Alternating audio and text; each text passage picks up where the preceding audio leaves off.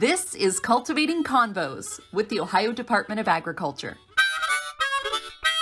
And it's fun to have everyone else kind of get a little insight into what we do. Farmland forever.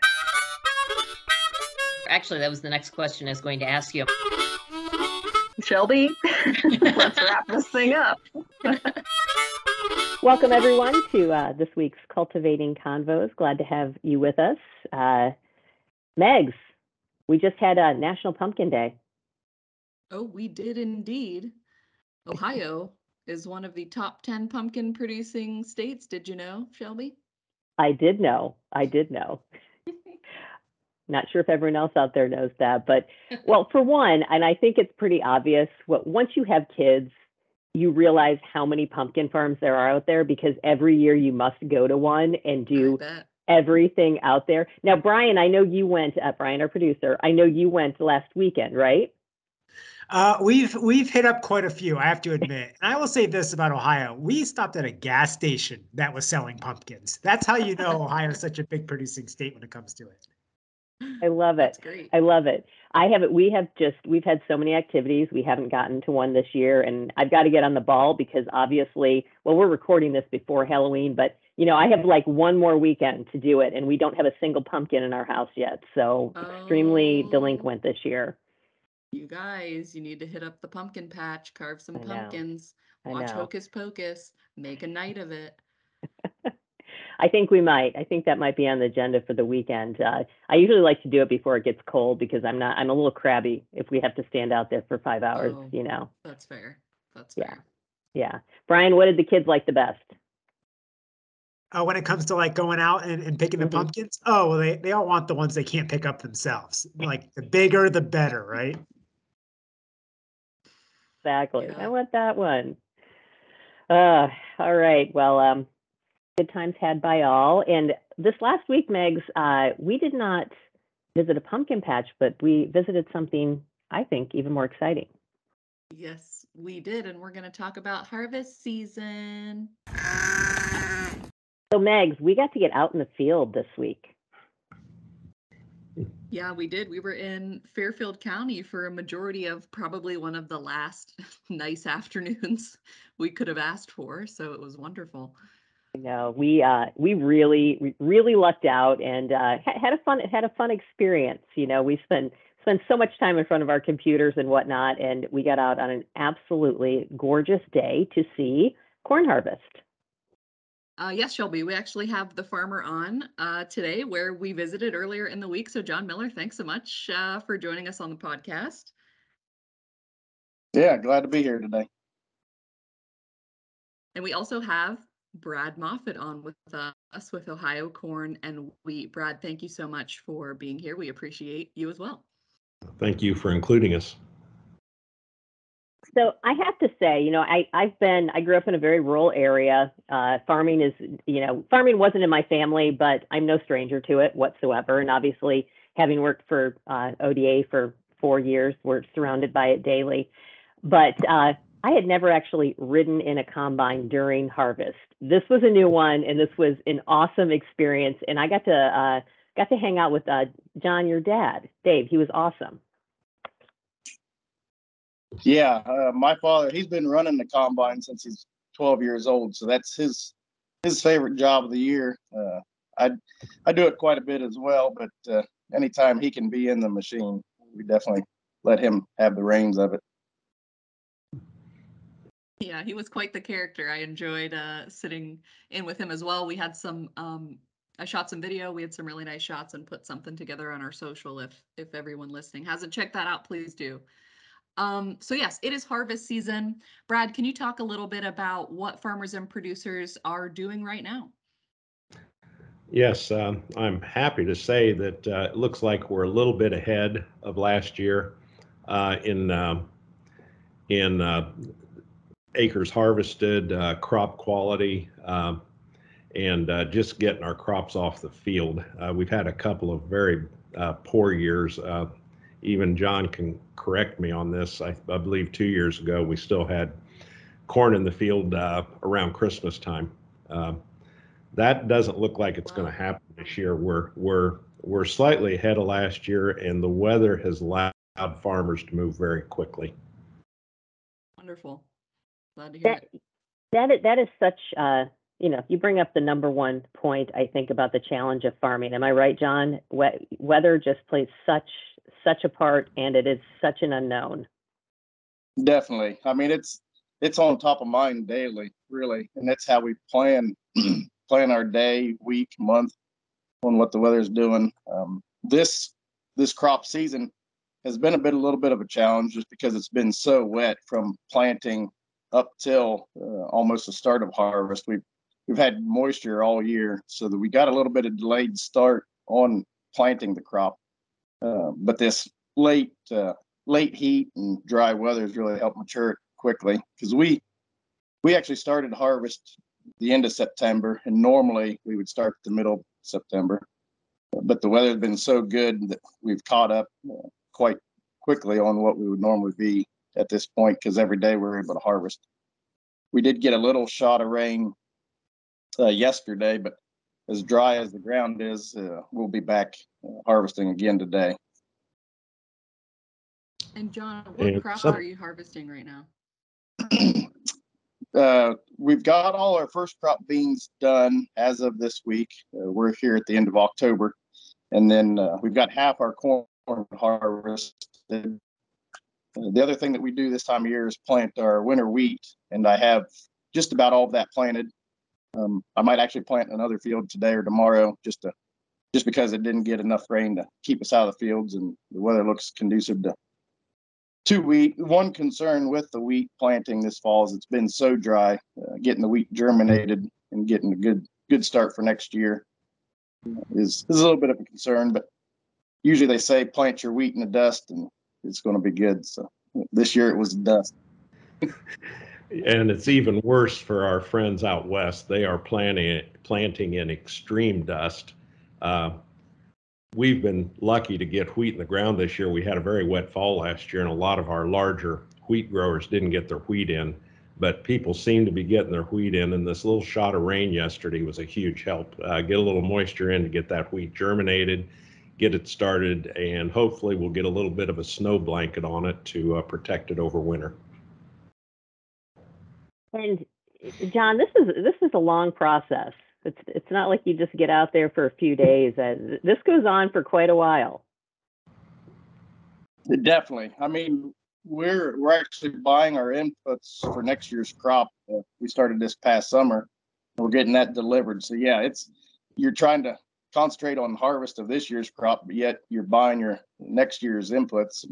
Every day is just a little bit of a new challenge. And with us, there's 6 families living off the farm.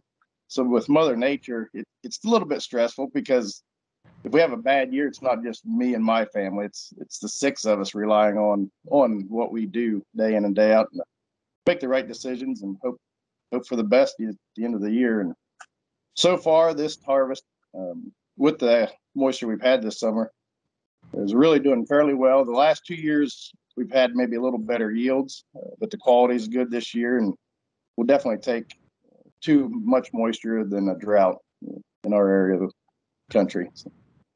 You know what I was most amazed about when we were out there, and you don't really think about this until you're on the farm and talking to a producer, but farming is completely science and logistics. I mean, there's a science to everything you do, and then the logistics, as you were explaining how you get the crop from the field, either to your farm, to the selling point. I mean, that's all it is. So, I mean, you've got to be a master at those. Yeah, just having everybody on the same page. Like the day you guys were down, we were quite far from our home farm that day, and just trying to get everything moved back to the farm grain wise, and getting it stored for the winter, and then getting it moved out. We're not very close to local markets. It's a pretty good drive for us. So, transportation's a big issue for us. So any type of infrastructure improvements really help on us, and diesel fuel is a big input for our operation as well with trucking. Right now with the drought that's kind of going on, the river levels are so low that we're having a little bit of issues with markets, stuff that would actually go down barges on the river. That market's kind of dried up for the minute just because they can't get it shipped with the water levels so low. Brad, can you talk about corn and wheat production in Ohio? What do we see typically, and how big a product is this for our state? Oh, it's absolutely huge. We're actually down about 200,000 acres of corn this year, but we're up 200,000 acres of beans. So when John and our Ohio farmers finished harvest, they will have harvested a little over 3.1 million acres of corn and right around 5.1 million acres of beans. And I spend a lot of time on wheat these days. We hope, we're really hoping we can get 600,000 acres of winter wheat in the ground. We have a huge milling, capacity in Ohio to mill soft red winter wheat, but our export markets have picked up. Mexico has always been a traditional huge buyer, but China's stepped up in the wheat game. And there's countries like Nigeria that keep increasing their appetite for soft red winter wheat. So that's kind of the picture as far as production. But corn, beans, our biggest, and wheat seems to be coming back. So we're hoping for 600,000 acres this year. I would love to touch on the economy, the economic end of this a little bit. We know that prices are continuing to rise on any number of things. And, just this morning, I think the headline on the news this morning was we're headed into a recession. What does all of that mean for the farming industry? One thing I would start with, I mentioned that we're down 200,000 acres of corn this year. That's estimated post-harvest. And beans are up. It just costs a lot more to plant an acre of corn than it does an acre of beans.